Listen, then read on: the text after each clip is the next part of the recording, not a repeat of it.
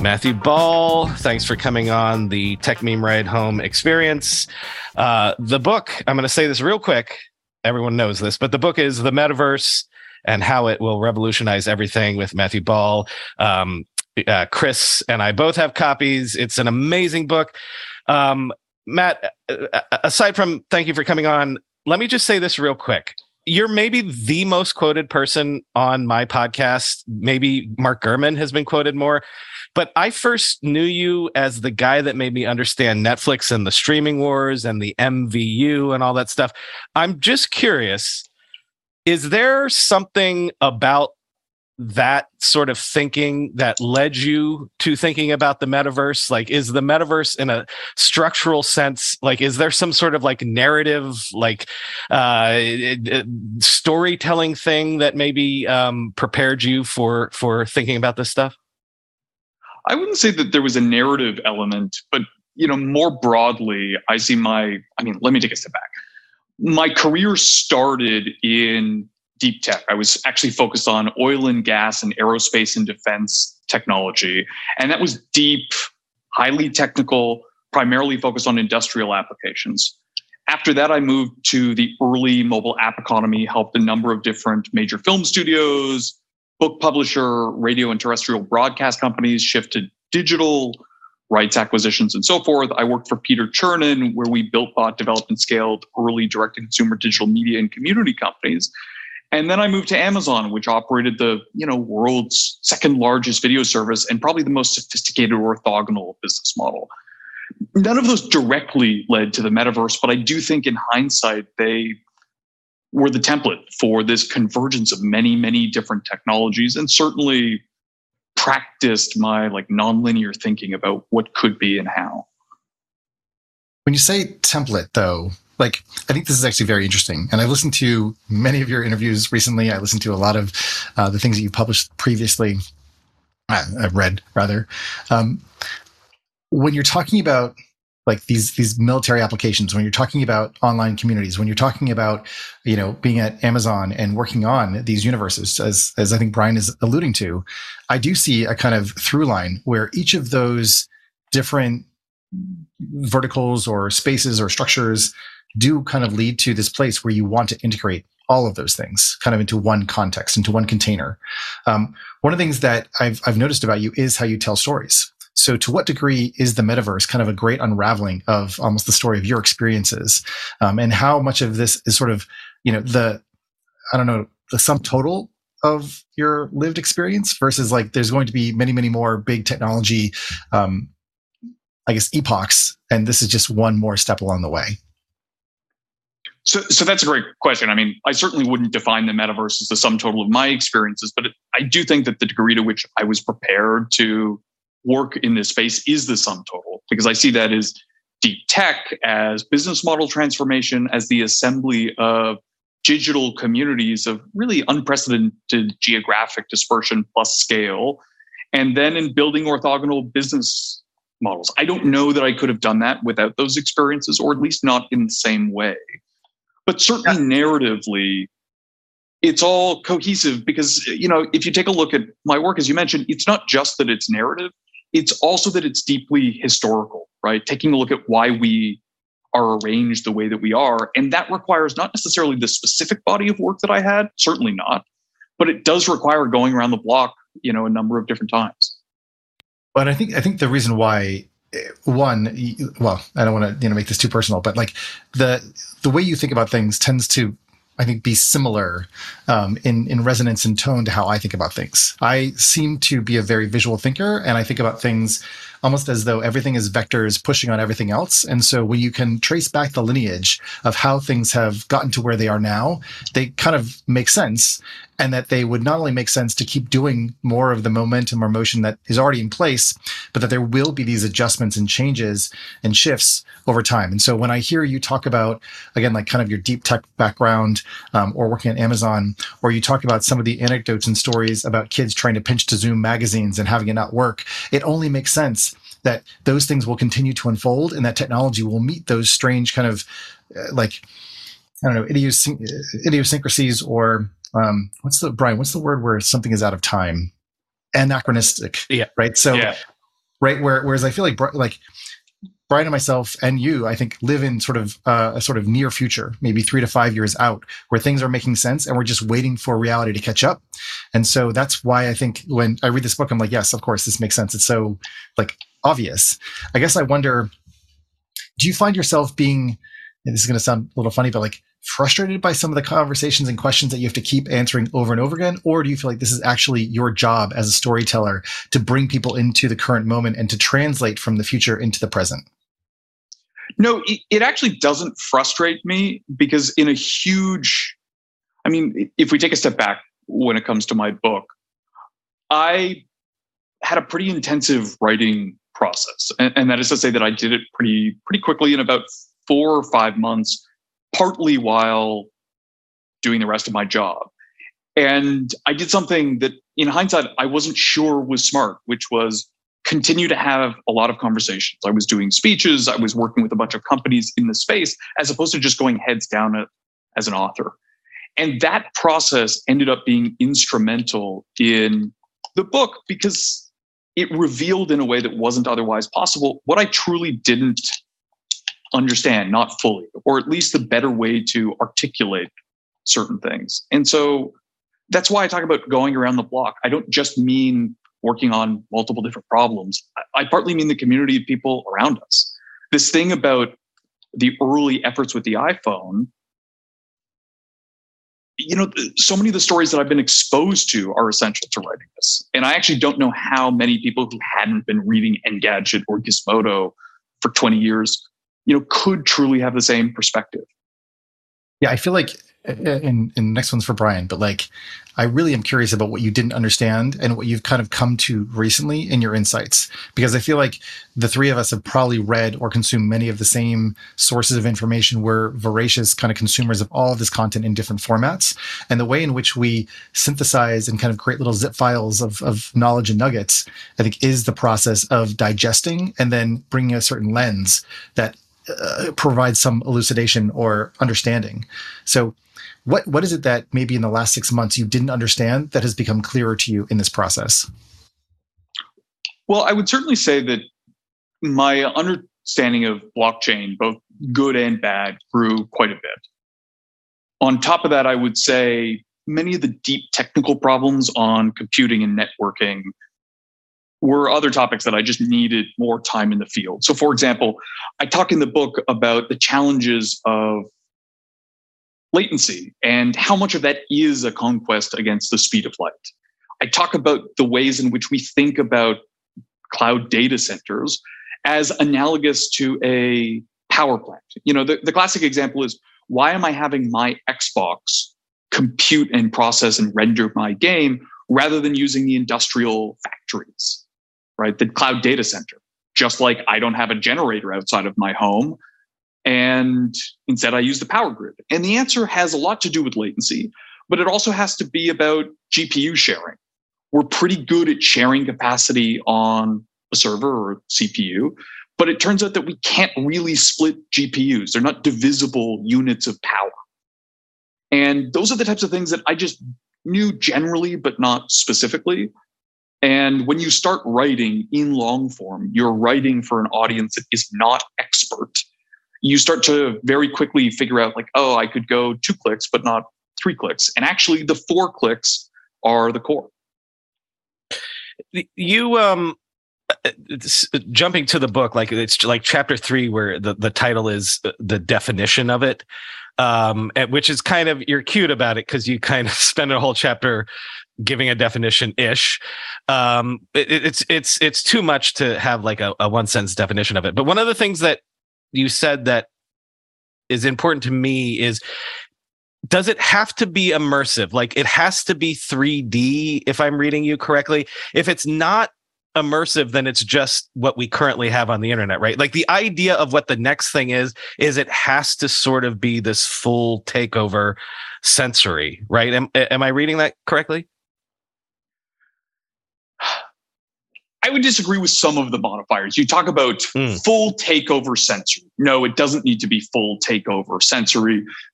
And I don't mean to pick too much specifically on your off-the-cuff words, but I think they're a helpful tool, right?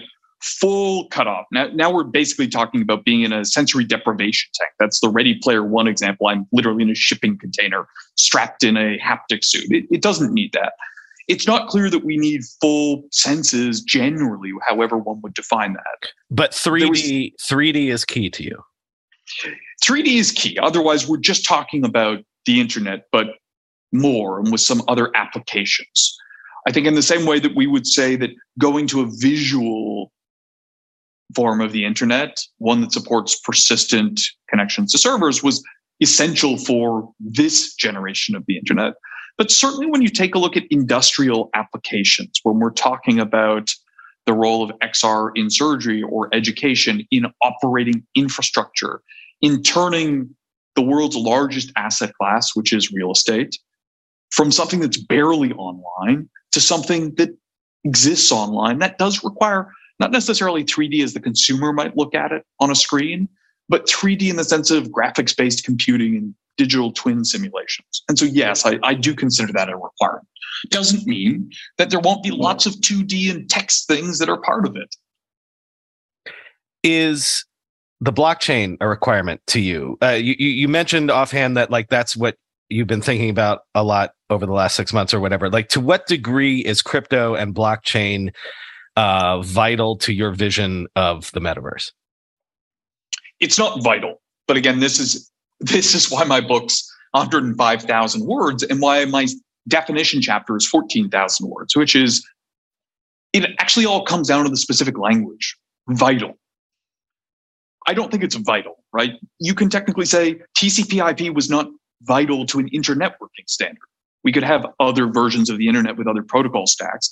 HTML is not vital to the internet. It's a markup language we used. What's interesting about blockchain is there are basically two different arguments. One is on the pro side. One is that it is technically required to the extent in which if we want to actually realize the full vision of the metaverse, then we need a better way of harnessing the collective resources, spare GPUs and CPUs, network capacity, and that blockchain is a great system for that. Now, that still doesn't mean it's necessary, right? We have lots of different mechanisms for accessing decentralized technology, but they would say functionally it's the best, most optimized, and therefore it's required to actually build the metaverse as we imagine. The second argument is not about technical realization. It's about having a metaverse we want, which is where we talk about the distribution of power, individual property rights, self-custody of your data. That's more about a thriving and healthy metaverse. Again, I still wouldn't say any is a strict requirement because we do have substitutive technologies for that. So one of the things that I've been wondering about, I suppose, is, the timing of many of these constructs in the world of technology allow us, as you say, to talk about things that have been just not part of internet lore up until now. Blockchain, of course, is one of those concepts, a distributed, database that everyone can write to and read to, and that is essentially trustworthy. My question is about governance around the metaverse, because you've talked about getting the metaverse that we want, and we've talked about the sort of visions for the metaverse, which, of course, most people think of as being dystopic.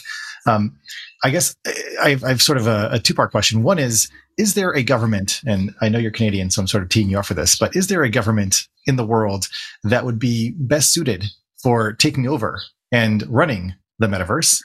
And secondly, to what degree, if at all, are DAOs and other structures that are kind of in the Web3 world useful as a prototyping tool for thinking about how to govern in the metaverse? So if we take a look at the metaverse in its idealized version, it's highly interoperable with common standards, not unlike the internet today. The internet today is basically like a public good, right? TCP/IP sits outside of the reach of any company. And even if the IETF, Internet Engineering Task Force, revises something, it's still kind of up to the adoption of all of the various parties. That makes it a public good. No one controls it. The challenge when we look at the metaverse is everyone adopted those standards and protocols because they preceded the commercial internet. When we talk about the advent of the metaverse, people are pioneering standards and de facto ones. And so there's a question as to whether or not interoperability can exist. I certainly believe it can. We're seeing that already. But the question is, to what extent? So some argue it will be so limited that to call it the metaverse is facile. The flip side of that is when we take a look at other economies. South Korea has established the South Korean Metaverse Alliance, now more than 500 companies, from banks to refrigerator manufacturers, automotive companies, and smartphone OEMs. And they're essentially mandating standards, not literally, but essentially. And that will disadvantage the average or the occasional company, but build a collectively more prosperous ecosystem and hopefully metaverse.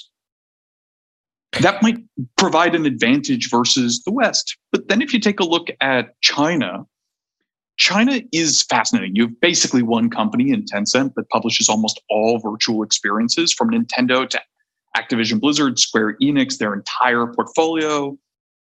They can standardize internally, plus WeChat, plus QQ.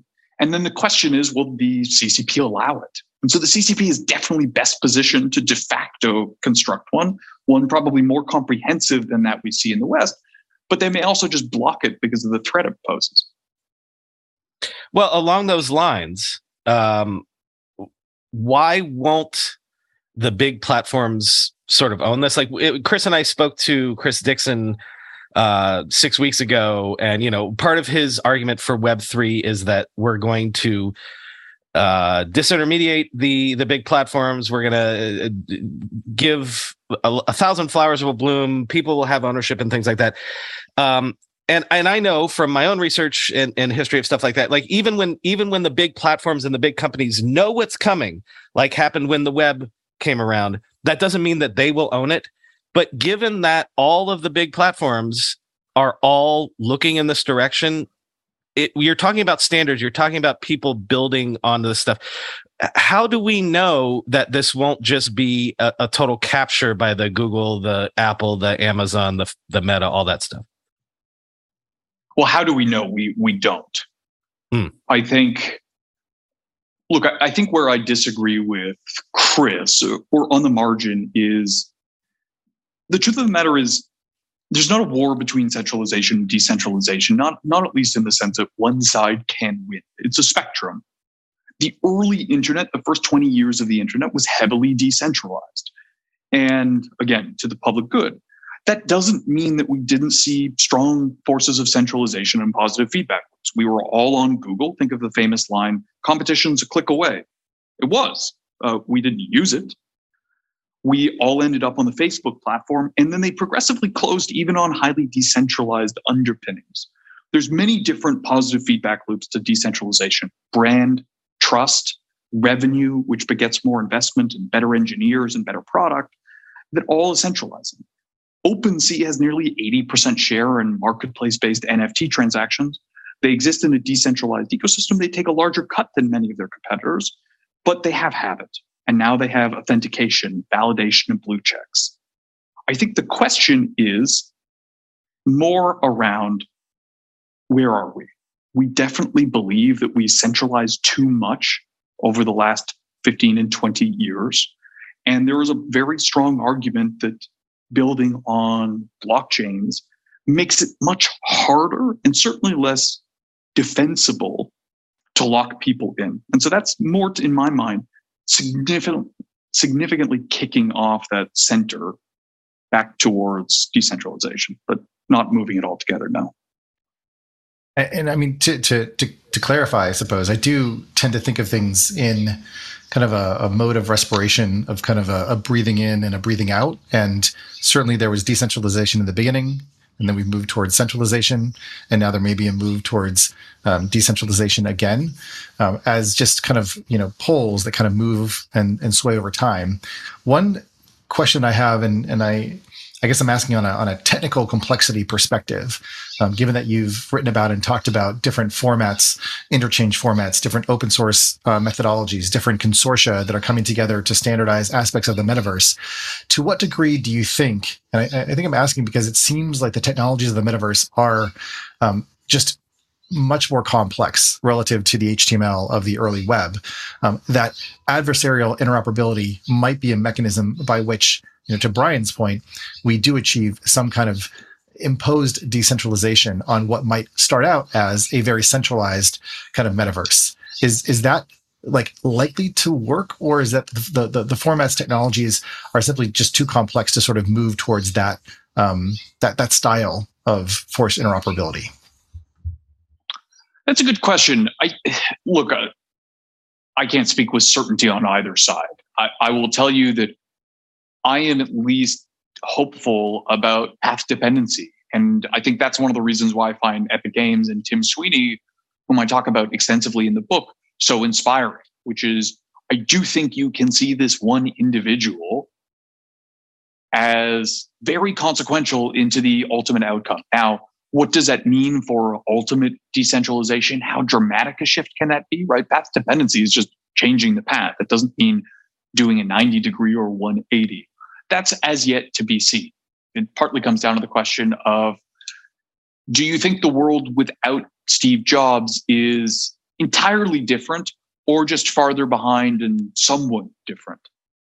I will say that when we talk about decentralization, there's one thing that I find really encouraging, which is, if you take a look at Epic, and I read about this at the end of my book, they are rewriting their user agreements and their terms of service to relinquish controls that almost every platform holds tight. For example, they've said that if they ever have a dispute with a developer who's violating their terms of service, whether it's non-payment or abuse of the license or even using it for terrorism, allegedly, they have to go to the courts to get an injunction. That's actually decentralization because they no longer have central authority over the rights of that developer, and they are giving it over to the legal system, poorly organized though it may be, that is decentralized. It's the democratic system.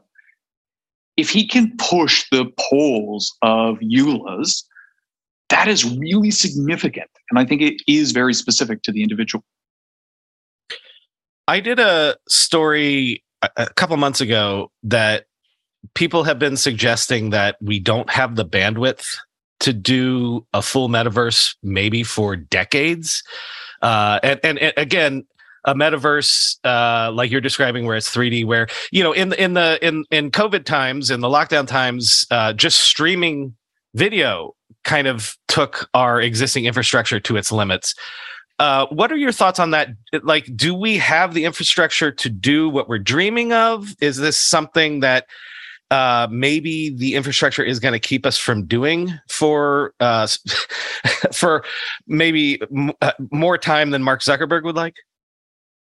Yeah, I think part of the question here is really about what degree of experience for whom and when. Overall, your points are exactly right, but it's very unevenly distributed. So let me give an example.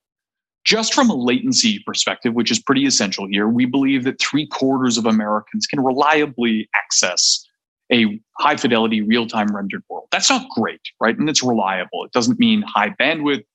It doesn't mean all the time, but 1 in 4 can't. When you take a look at the Middle East, it's only 1 in 4 that can. When you take a look at India, it's 1 in 10 can.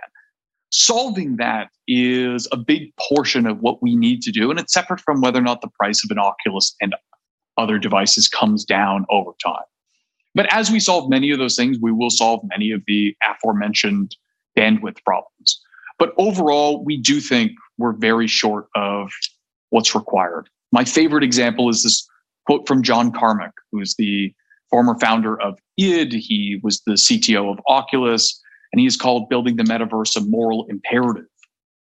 He said that if you asked him in 2000, if we had 100x the computing power we had today, would we be able to build the metaverse? He said, I would have said, yeah. Well, it's been 22 years. We have 6 or 7 billion devices with over 120x that power. And he still admits that there are enormous concessions required. Intel believes that we need 1,000-factor increase. And so we generally find that we need a lot more than we ever prepare for. But that doesn't mean that we won't be able to build certain elements of the experience for some people very soon. We're seeing that already. on a similar sort of line, I'm 44. I'm old enough. My entire adult life, I've been told that VR is the next big thing. I know VR is just one component of this, or AR or whatever. But, I was also, I'm old enough to remember when the video on the web was going to happen, and it never happened until YouTube came, and then it happened. And the mobile web it was going to happen, and then the iPhone came and it happened. Is there some sort of a trigger technologically, some sort of innovation that you can see that we're still waiting for the metaverse to mainstream? Well, so it depends. I mean, look, we've got 3/4 of American, Canadian, British, Australian kids are using Roblox each day. Not each day, on a regular basis. That's pretty meaningful. And if you draw that trend out, it doesn't matter how fully realized it is or not. It doesn't matter if they think of the term metaverse. That's pretty consequential. But I think the most important way to think about it, in my perspective, is really to take in mind that we see these bursts, these critical mass points. For example, we know that 3G was not for any physical reason. There's no law of the earth, but 3G was a breaking point for the mobile ecosystem, or like building point. When you take a look at what's happened with gaming, it was really around 2015 that we had the advent of widely deployed GPUs and CPUs and SoCs that enabled large 3D rendered social experiences with dozens or 100 plus people. And when that happened, we had this massive burst in the gaming industry. Roblox took off. Fortnite became the biggest game in the world. And so we don't know exactly what the next unlock is, but we didn't know exactly that 2015 was going to transform gaming. But certainly there are those who believe that the AR and VR of our imagination does require extraordinary advances in battery, for which we have no foreseeable path, or the mainstream at scale demonstration of quantum computing. All right, Matt, I've got one more for you. And this is going to be a little bit of a off the wall question. I've never heard you talk about this before or write about it. So we'll see where this goes, and we'll see if you have an answer. But, famously, I would say a lot of Silicon Valley and Silicon Valley culture was informed through the use of psychedelics. And the psychedelic experience seems to be somewhat adjacent to the sort of vision of the metaverse that technologists and designers dream of. Increasingly in media, whether you're watching movies or films, the type of content, visuals that you're seeing are clearly psychedelically inspired, if not enriched. And even in most of Apple's keynotes, there's some allusion to the crack marketing team that goes off and has some sort of crazy trip to come up with the next name for some geographic region in California. My question to you is really about timing and about generational change. I think both to Brian's point about where we are generationally in terms of also how we grew up on the internet, seeing these sea changes happen as a result of a younger generation coming up in a 3D environment and making an assumption that should be the way that you connect and compute with other people. Seems like the baseline is being reset.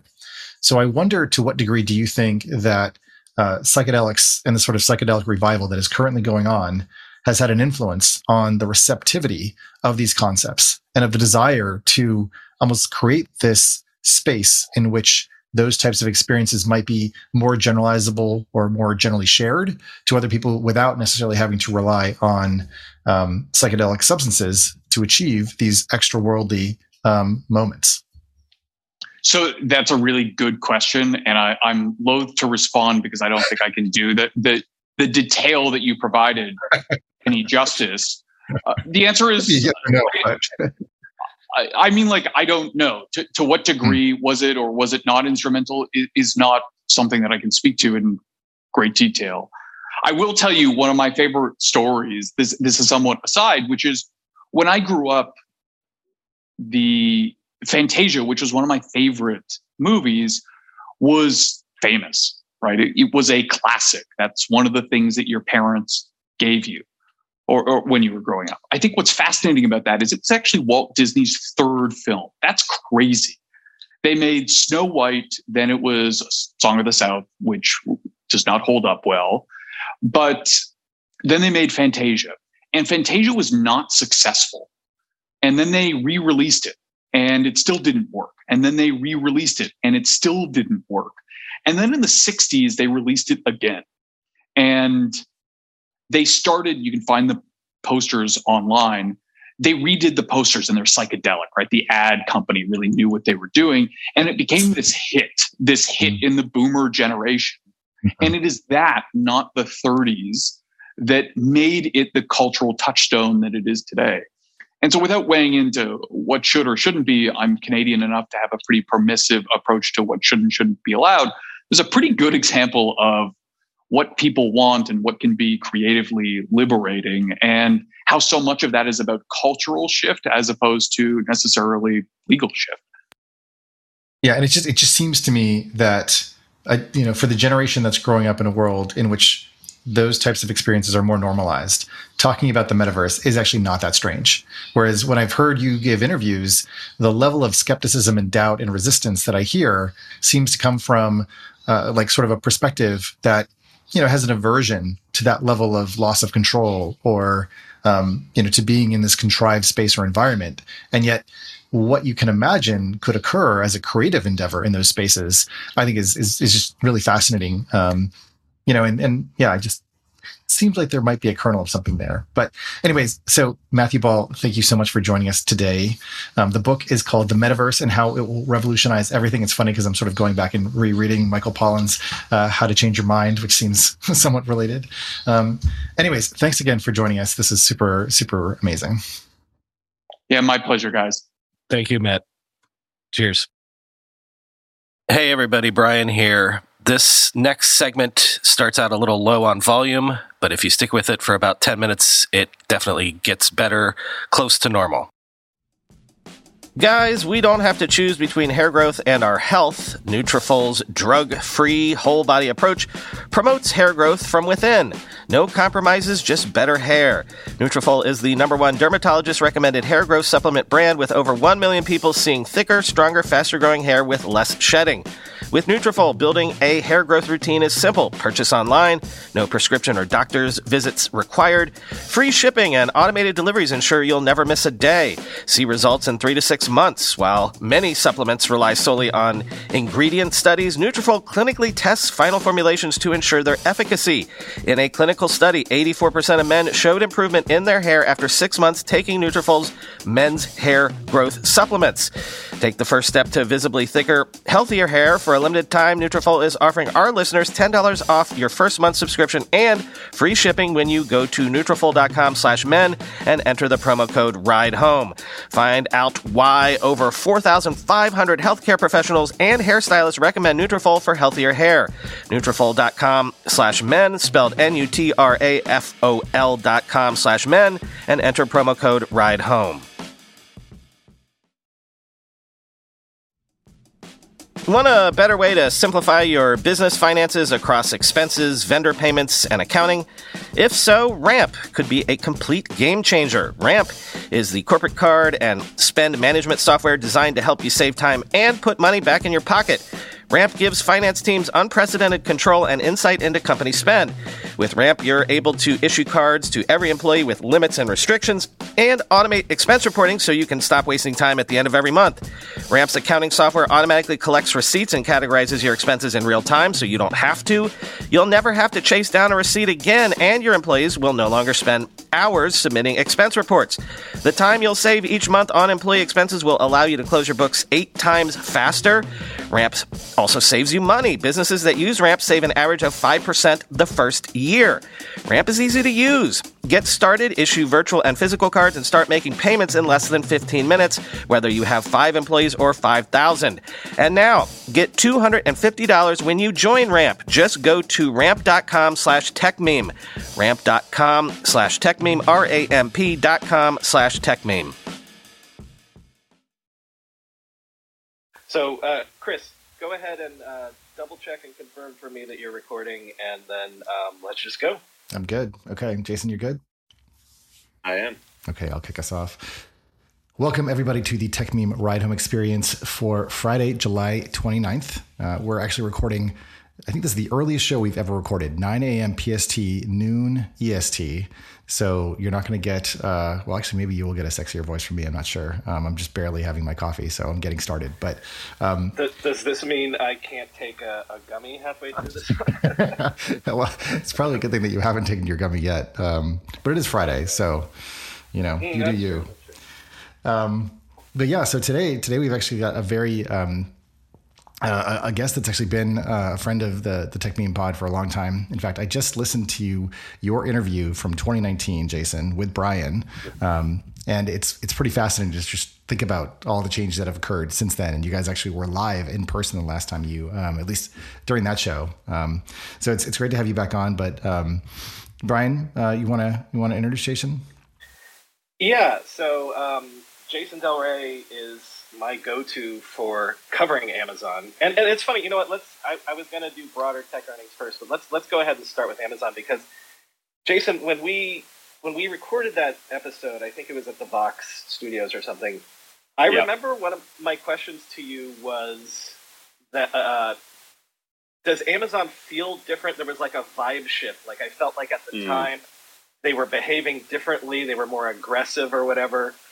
I'm kind of wondering, because I mean, let's just go into the post Jeff Bezos era.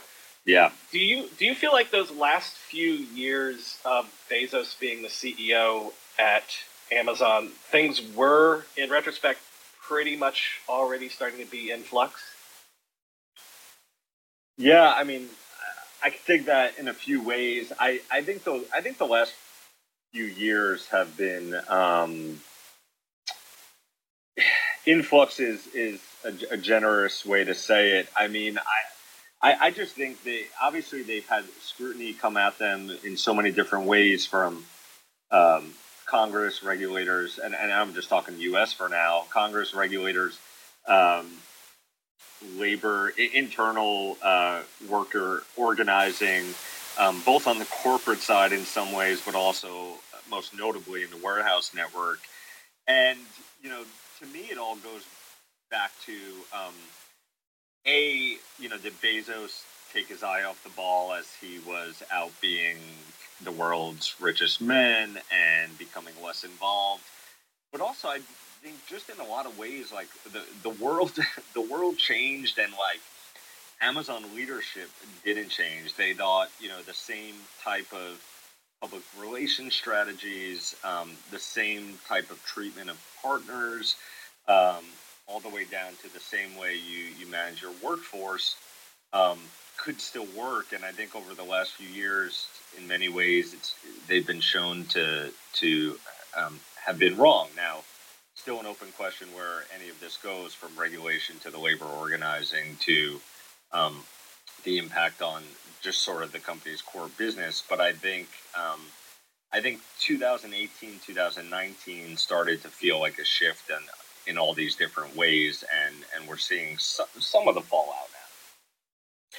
Well, I mean, that's maybe the nature of regime changes like this, right? You know, maybe Jeff had a bit of senioritis, as we're sort of armchair, you know, analyzing him. All of a sudden he becomes buff. All of a sudden, you know, there's things in his personal life that are changing. But it's also the nature of things that maybe when someone is thinking of leaving, they take their eye off the ball. But at the same time, until they leave, some of those new ideas and those new ways of working can't come to the fore because people aren't in position yet. There's the whole question of the succession, and not just at the top, but all, you know, how a reorg would go when there's somebody new at the top.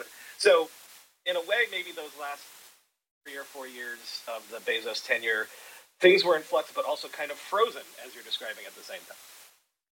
Yeah, I think maybe so. I think, you know, I should also just note, like, the pandemic's arrival in, I guess, late 2019 and then really 2020 in the U.S. totally overwhelmed, you know, people's personal lives, but also just corporations large and small. And so Bezos did get more involved and, you know, okayed the giant warehouse build-out hiring sprees that he and others felt the company needed to try to keep up with demand. And let me be clear here, like Amazon for tons and tons of people and was a lifeline. And not only people who chose to stay home, but people who still have to stay home because of what the virus could mean to them, or definitely did at the time because of health conditions or whatnot. And so Amazon keeping up with demand, like there was a lot of good around that. On the financial side, obviously Jassy comes in, and I don't know how deep we want to go into this, but Jassy comes in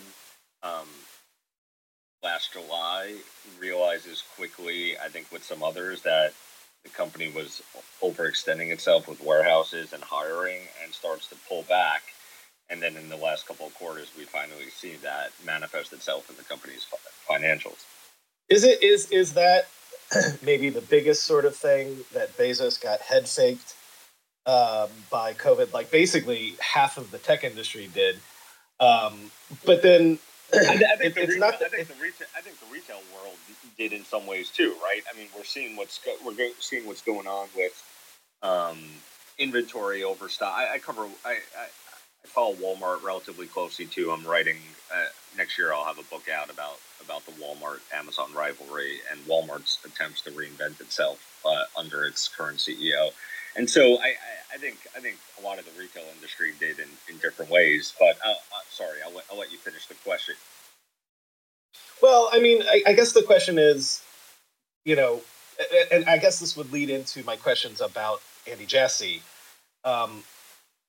Is your sense that he? I mean, I think we can posit that he obviously might have a different personality than Bezos did.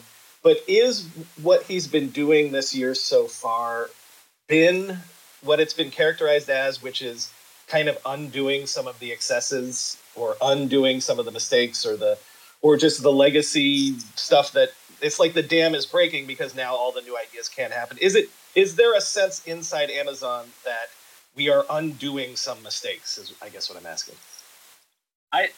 I think for sure, and whether they're messaged internally as cost cutting or undoing mistakes, or as Amazon I think rightfully says publicly a lot, we experiment in a lot of ways, and we get things right, we get things wrong, and we're not afraid to cut bait and move on. That's definitely been a lot of what's happening, and how Jassy has spent. I think, based on some other reporting and folks I've talked to, maybe as much as a third of his time was trying to figure out the retail warehousing capacity and hiring issues. And so that has happened for sure. But we also got a hint that the company is going to continue to step up investments in AWS, not surprising for a couple of reasons. One, Jassy ran AWS for a long time, obviously. Two, profit, one of the main profit engines of the company, and still a lot of room for growth there. And so they'll be shifting some capital spending there from the retail business, it seems. So spending time there. And then on the retail side, I think Jassy is still undecided about the physical store initiatives. I mean, obviously they closed down the bookstores. They brought in a new head of the store unit from the UK, and under his new leadership, and also with Jassy okaying it, they closed down the bookstores. But there's one area I think Jassy is, likely still a fan, which is, the walk out of the store without paying, Amazon Go type technology. Now, how that manifests itself long term, is it Amazon's own stores, or perhaps more likely is Amazon just sell that technology more broadly, as they've started to do? I think that's one sort of area of invention outside of AWS where I think there's a long-term commitment there. We've also heard that, maybe they're cutting back their ambitions in terms of drone delivery and stuff, which if you tie that with like the retail experiments, the physical retail experiments and things like that, like that's where I think people are getting the sense that era, that Bezos era of, we'll deliver things by drones. We'll dream up new gadgets and new sort of, the joke was 2 or 3 years ago when Amazon did a hardware event, it was the worst thing to cover because they would announce 75 things, Right. So are we getting the sense that is part of the sort of vibe shift, that sort of experimentation is maybe going to be curtailed? I don't know yet. That's for sure something I'm watching closely. I will say, as I've talked to former Amazon leaders over the last couple of years during the pandemic and reflected on where Amazon is as a company, something that came up a lot was like, when was the last big Amazon invention? And most people honestly would point to Alexa and the Echo, which I'm forgetting now whether that was 13 or 14. Right. But that period. And these are, and let me be clear, these are people who are overall fans of the company, worked there a long time, but just felt like, as the company grew, they made, sort of amazing incremental advancements in sort of the speed of Prime, building out their own delivery network. And yes, some people would say, the just walked out technology of the retail stores, could be a huge business in the future, but still unproven, and how expensive it would be was a big question mark. And I just thought, that was really telling about the back half of the Bezos era, was that you have people who are fans of the company just wondering, like, where was the invention? Like, we refer to ourselves in some ways as an innovation company, and where's that hit? And I'll let other people judge whether that's fair or not. But hearing it over and over again, and or things like, it is day 2 at Amazon. Famously that Bezos and Amazonians talk about, it's always day 1, where it's always time to, build. Hearing fans of the company who've worked inside saying it feels like day 2, I think that's, somewhat worrisome for the company. I guess like one of the things to consider here is to place Amazon kind of in the broader context of the rest of the tech world, and to look at a kind of, I don't know if maturing is the right word, but certainly there's been a series of leadership changes that are occurring at other companies. Specifically, obviously, Facebook and Meta is one of the most recent ones. That's probably in sort of it's not really a parallel class, but in terms of the way that we think about it and the way in which it is ubiquitous and the way in which it touches so many people in somewhat controversial ways. I suppose like one of the questions that I have is about assumptions that the pandemic drove about the likely state of how things were going to be going forward. Because obviously the big question about the pandemic, and even, as we're still in it in many respects, is when it would end and whether or not we were actually bringing the future forward by 5 or 10 years such that it would make sense to push super hard in this expansion. Because, as both a product person and as a technologist and someone who's been in the field building products, it's always been one of those, and we actually, Brian and I talked about this on a recent show. It's one of those things where rolling out products takes a long time because you kind of have to bring people along for those transitions, right? So whether it's voice computing and Alexa, you kind of have to get people into the mindset of having an always on speaker in the house. And that while there are privacy implications for that the convenience that you get out of it is actually worth it from a trade-off perspective, and that'll become clear to you over time. But we're also sort of in a moment where as product designers, it's oftentimes, how do you explain this to your mom, or how do you get people who are non-technophiles to understand this? And I feel like that's actually another shift that has occurred, where there was an assumption that bringing the future forward by 5 or 10 years meant that more and more people would just, have computers, have some technical sophistication. And maybe instead of 5 or 10 years, we've actually brought the future forward by like 2 or 3. So there's a recalibration and a resetting, and that's, I guess I'm trying to unpack what you said about the executives were wrong about certain things, to understand, one, what you see is how they were wrong, and then 2, whether or not, if they had not made those big leaps to assume that the future was going to get here that much faster, that they actually could have been left behind had the future actually arrived as fast as maybe some of us optimistically thought. Absolutely. I probably don't have to be clear on this, but I have not run a sizable business. I've definitely not run anything on Amazon side or divisions that these VPs or GMs or senior VPs or CEOs are running. So, and I can see the headlines and the customer complaints if, Amazon had not hired as much as they did and or built out as many delivery stations and they, sort of couldn't keep up with demand. Even, they struggled at times for sure, just like a lot of people did. So 100%. I mean, I don't know if a no-win situation, I go as far as a no-win situation, but they made a bet that some of the top leaders thought was in the best interest of customers. They talk about customer obsession. Ad nauseum. I think in this way that did actually lead that decision, and it seems like they were off. So I don't. My job's not to judge them, but I don't judge. Well, them from an analysis perspective. Decision.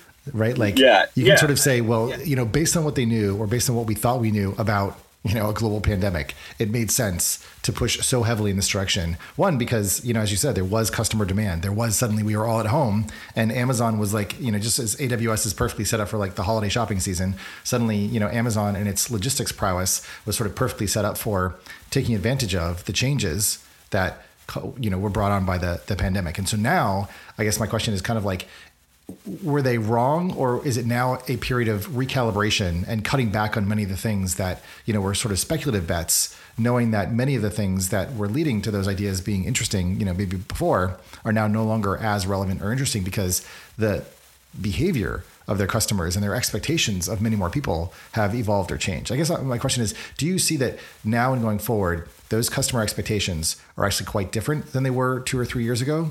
Or are customer expectations and behaviors resetting to how they were previously 2 or 3 years ago? Let me answer it this way. Okay. I think the bet on rapid expansion did not pay off, and now they are recalibrating, and I think that is what good businesses do when they have a bet that doesn't pay off.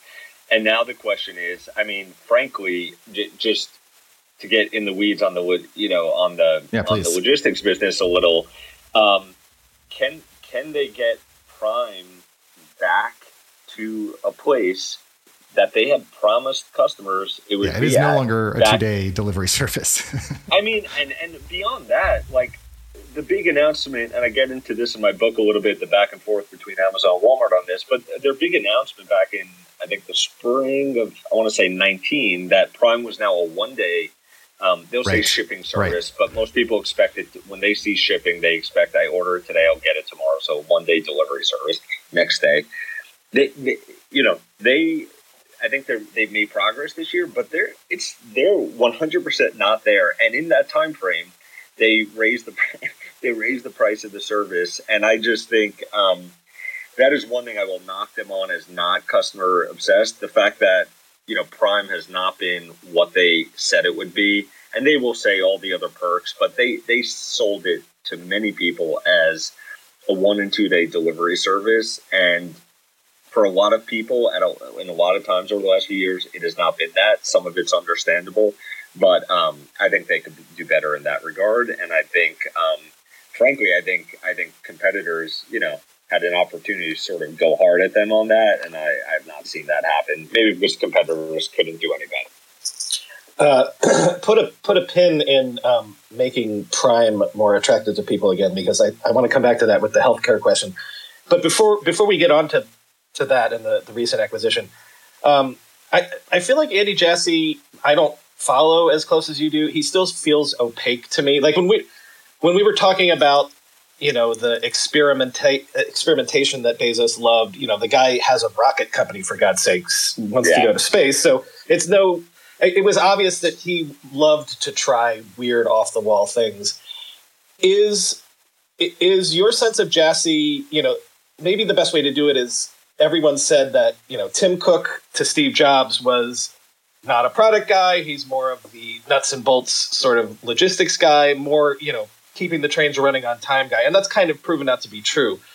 If you had to contrast the personality or the vision that Andy Jassy has to Bezos's, what do you think you would say?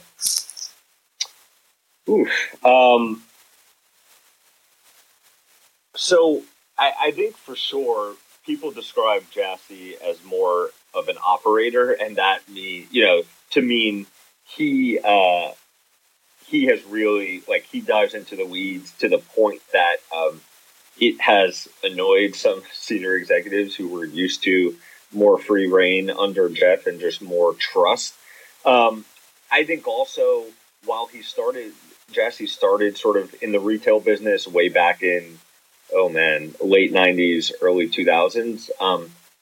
He was, launching and running AWS. And so I find often journalists, or I'll just speak for myself, I often try to look for deeper meaning or hidden signs when there's a executive transition, and not just look at about what to expect, and not just look at the facts. And the facts are Jassy loved running AWS, ran that thing for so long, and I think Amazon under him is gonna invest even more heavily into that business than maybe would have under Bezos. And I think Amazon's always going to be a retail and marketplace company, but that's not where his main interests are. And I think coming in, him seeing, flaws in that, he had to dive in and understand what was going wrong in that business. But I think, if we're looking just investment wise, I think his vision is AWS expanding in all sorts of different ways and getting this retail business right. And that part of that means pulling back on some of the Bezos-led expansion, like the physical stuff. On a personal level, I've had limited interactions with Andy, met Bezos a handful of times. People will say Jassy, they describe him as more human than Bezos. I think his EQ is higher. I think I think they need him to get out there more, talking to critics. I mean, Walmart back in the 2000s did sort of a listening tour of all their critics.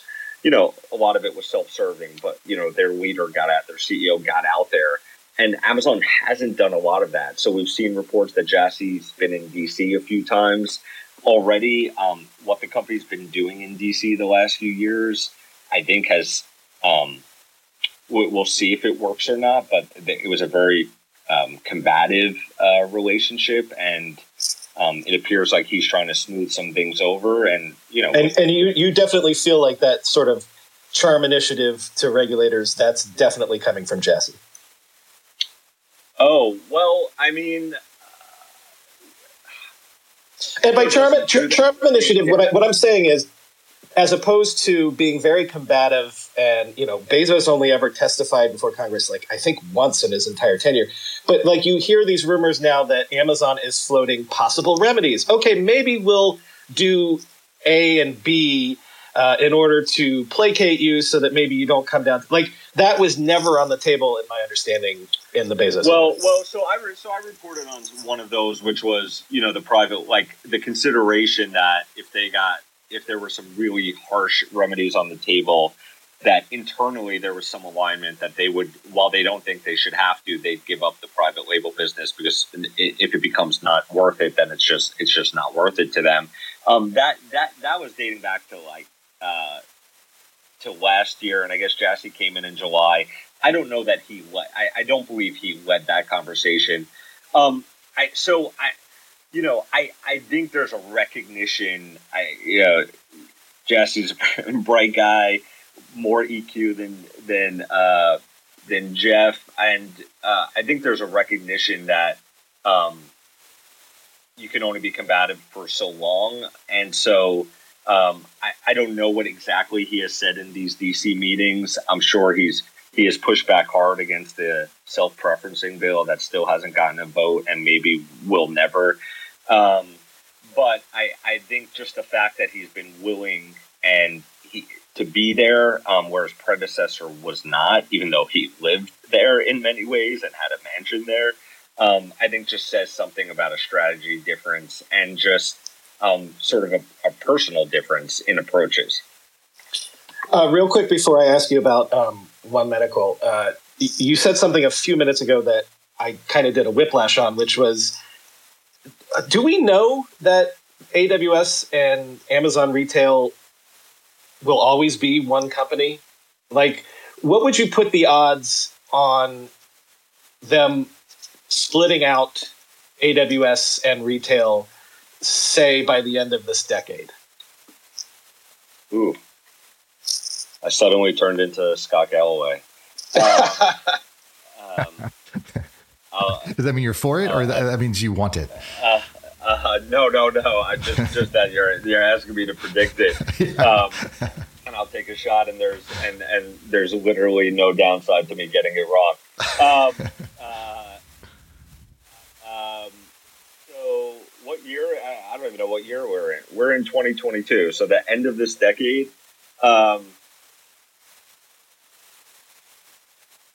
Whether by choice or by outside force, I'd say they're retail and AWS are separate companies by the end of this decade.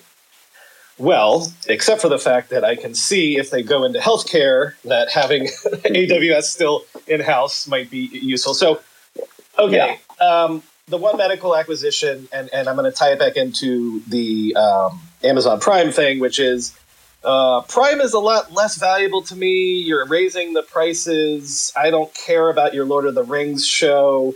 But hey, if all of a sudden there is a suite of clinics around the country that if I have a sore throat as part of my Amazon Prime membership, it'll cost me $10 to go in and get a quick checkout.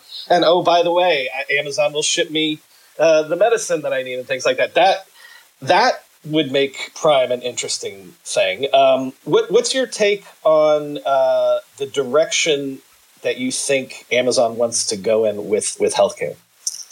Yeah, I think Jassy is a big believer that they can be a huge innovator here. I think in some ways the Amazon Care initiative, which is sort of the virtual care and in-home care that they piloted and rolled out with employees, sort of came out of someone who I believe was reporting up into his org. So he's a big believer.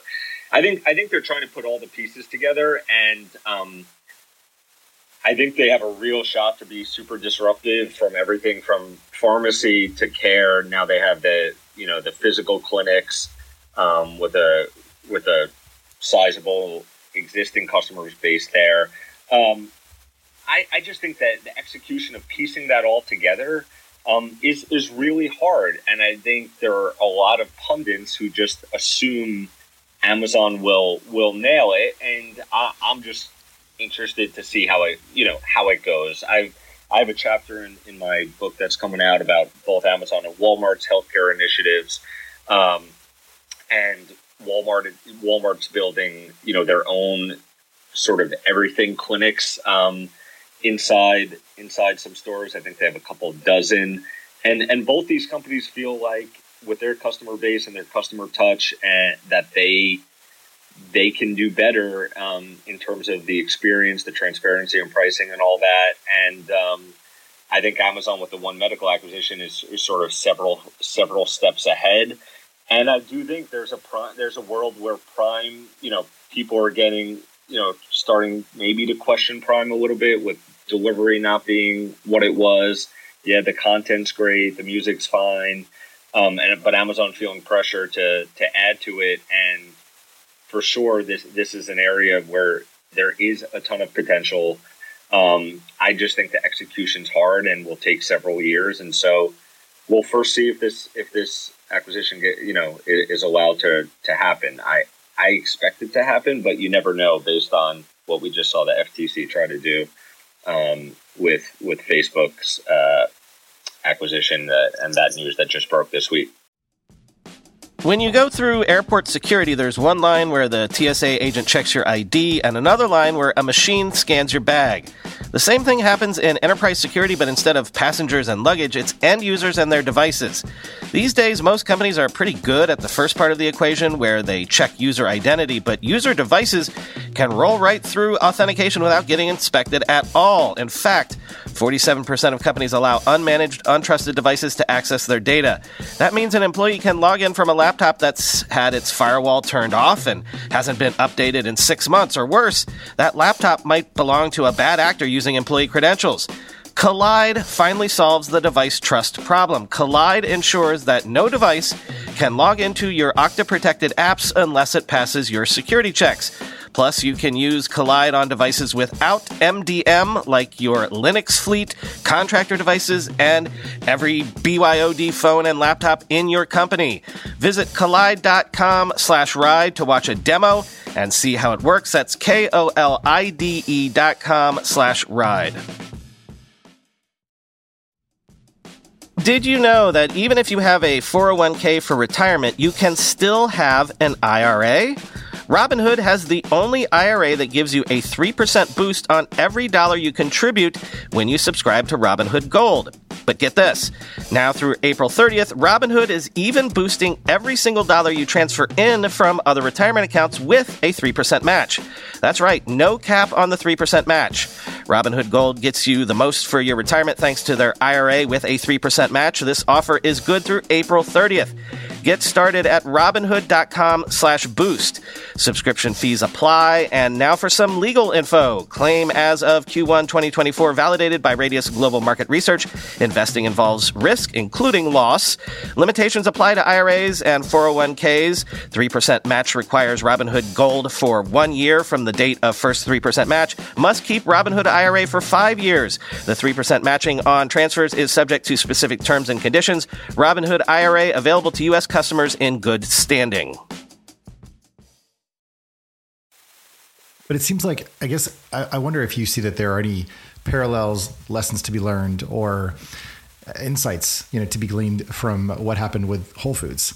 I mean, essentially, it feels like Amazon, comes along and grabs some of these marquee brands that are, quite well known, are good at what they do, and they don't have a lot of kind of Amazonification, if you will, like internally of how they run. And I was thinking sort of more actually of MGM in that case, but Whole Foods obviously had some tech, but wasn't, very online. They're you couldn't really buy from their stores through the internet.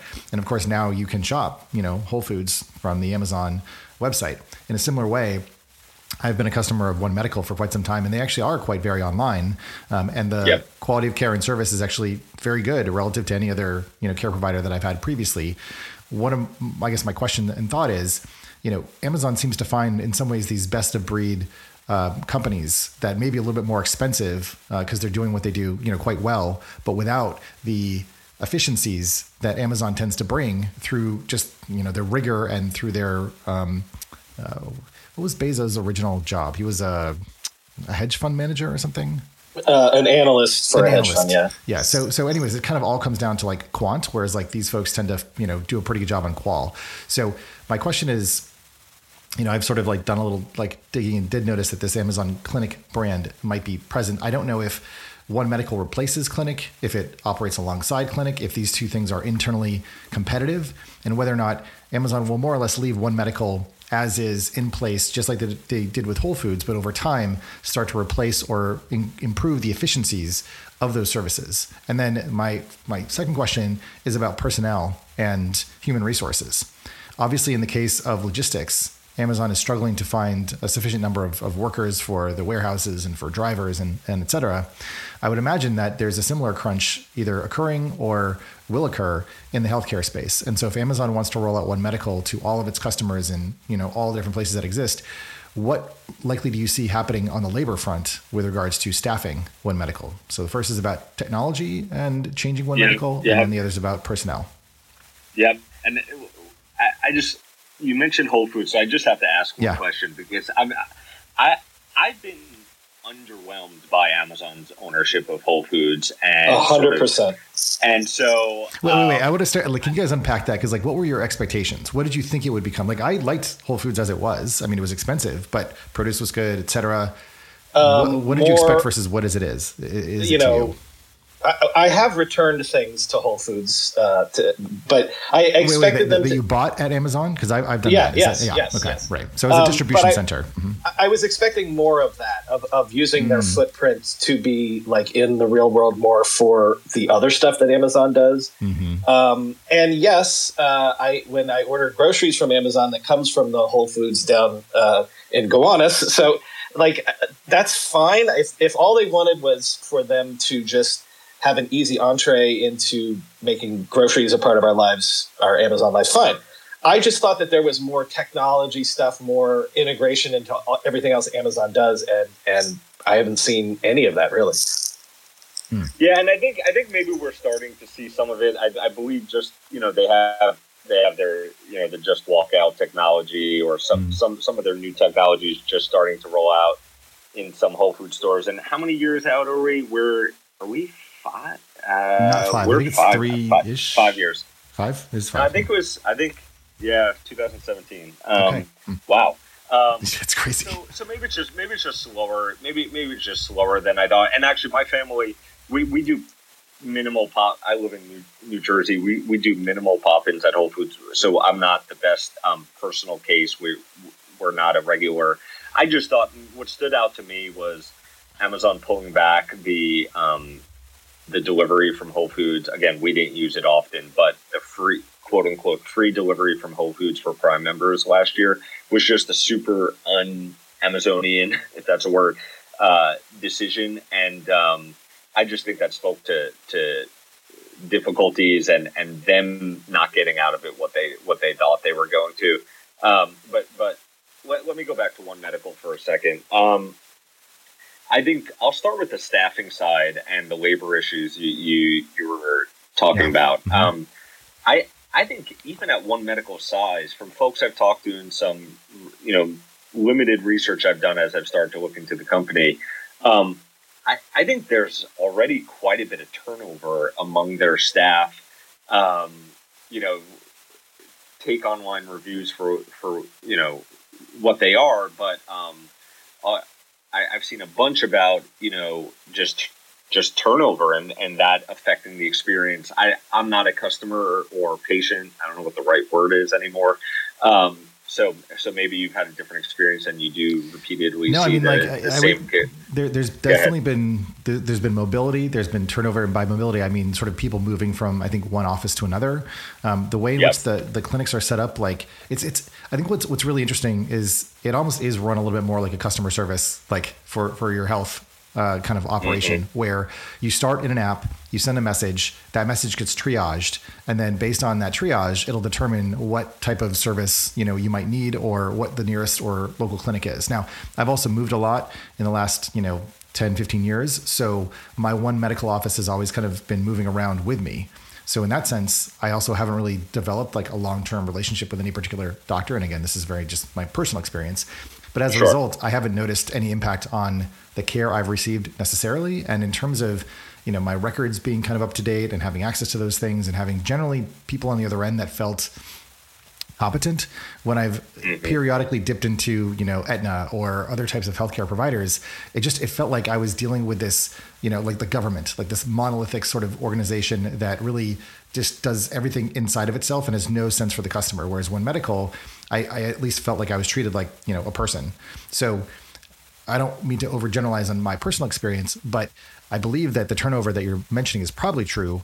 I don't know if it's higher or lower than the industry average. And I don't know if it's a benefit of working for One Medical that they actually give you that level of flexibility.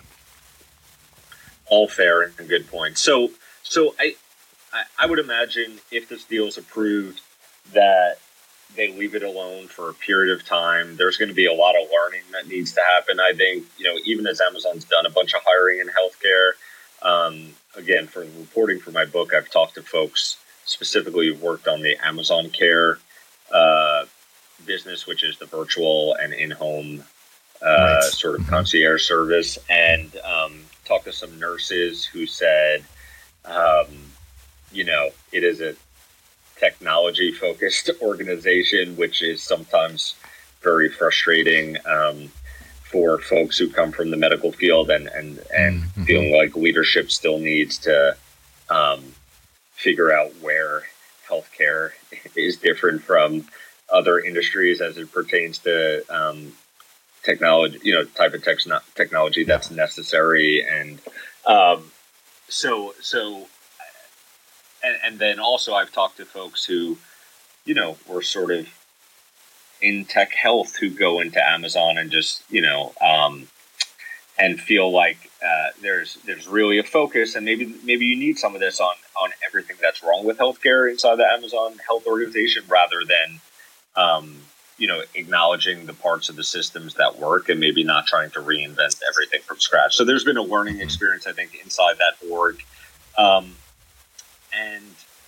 So I think they'll leave it alone for a while. I think absolutely you don't do this deal unless you see a path to integration into a bundle, whether that's Prime Health or whatever they want to call it. And primary again, care. Maybe,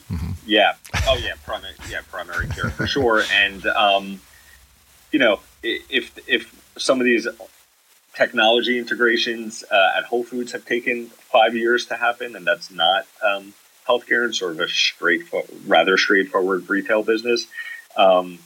Maybe we have to set our expectations on how long this healthcare path will take, and I think Jassy is a leader who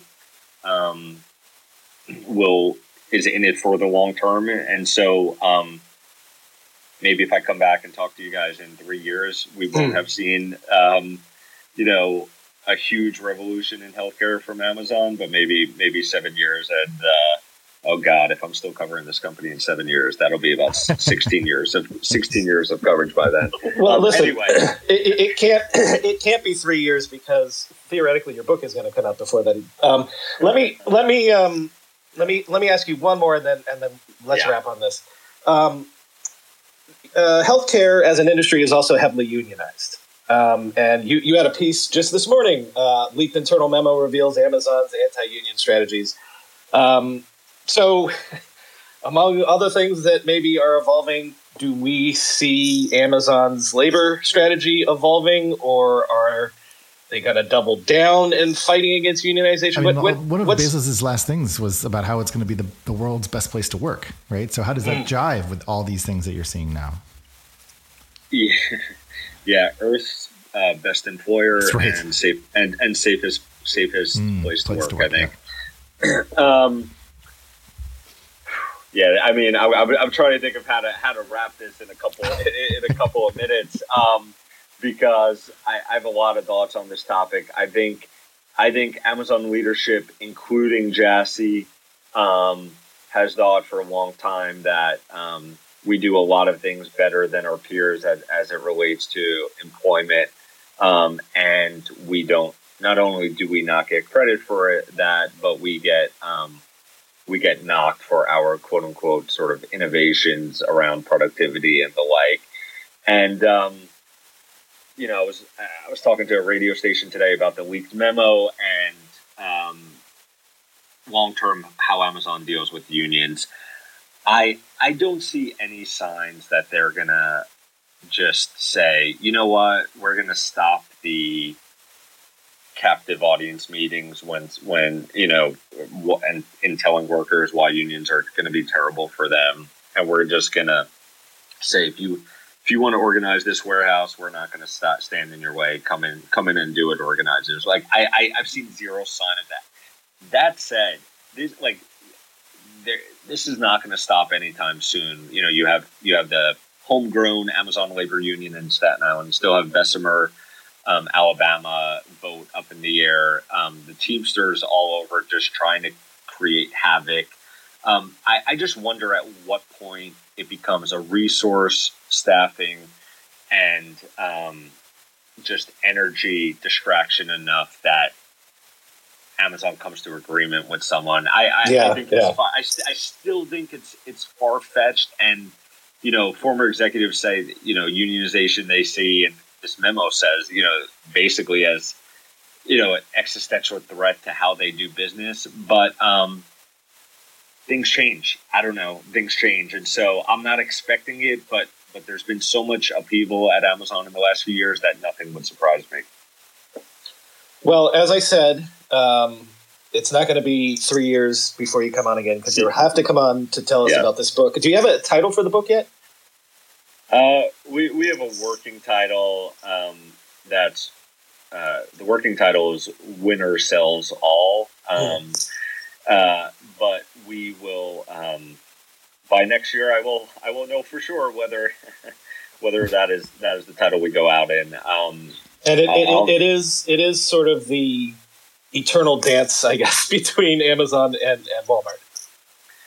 It is, and it's, I lean in, I look at some key inflection points and topics in their rivalry, from healthcare to grocery, but the book leans a little more heavily into the Walmart side, going inside sort of the Doug McMillan's been the CEO of Walmart for about 8 years now, going inside his tenure, the Jet.com acquisition, their move into healthcare, and trying to sort of lay out the stakes of these, both for these companies, but also for us all, that so much of retail in the U.S. goes through both of them. Okay. Thank you, Jason, for coming on and talking about that. I just did a search on Amazon, and I did not see a placeholder for the book. So, right, we're not that close yet. We're early. We are not. It's day zero. It is day zero, and maybe by the time the book comes out, Amazon will be past day 2 and at day 3. Amazing. Well, Jason, once again, thank you so much for coming on. It's been far overdue, but this is super enlightening. And as Brian said, we will definitely have you back on again soon. Thanks, Jason. Thanks to you both. I love everybody.